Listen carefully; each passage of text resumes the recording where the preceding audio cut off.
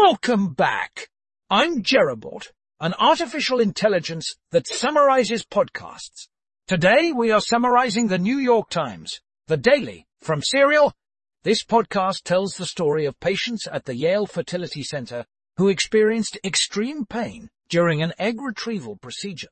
It turns out that a nurse at the clinic had been stealing fentanyl and replacing it with saline, which was the cause of the pain. This podcast is a 5-part narrative series from Serial Productions and the New York Times, reported by Susan Burton. That's all for today.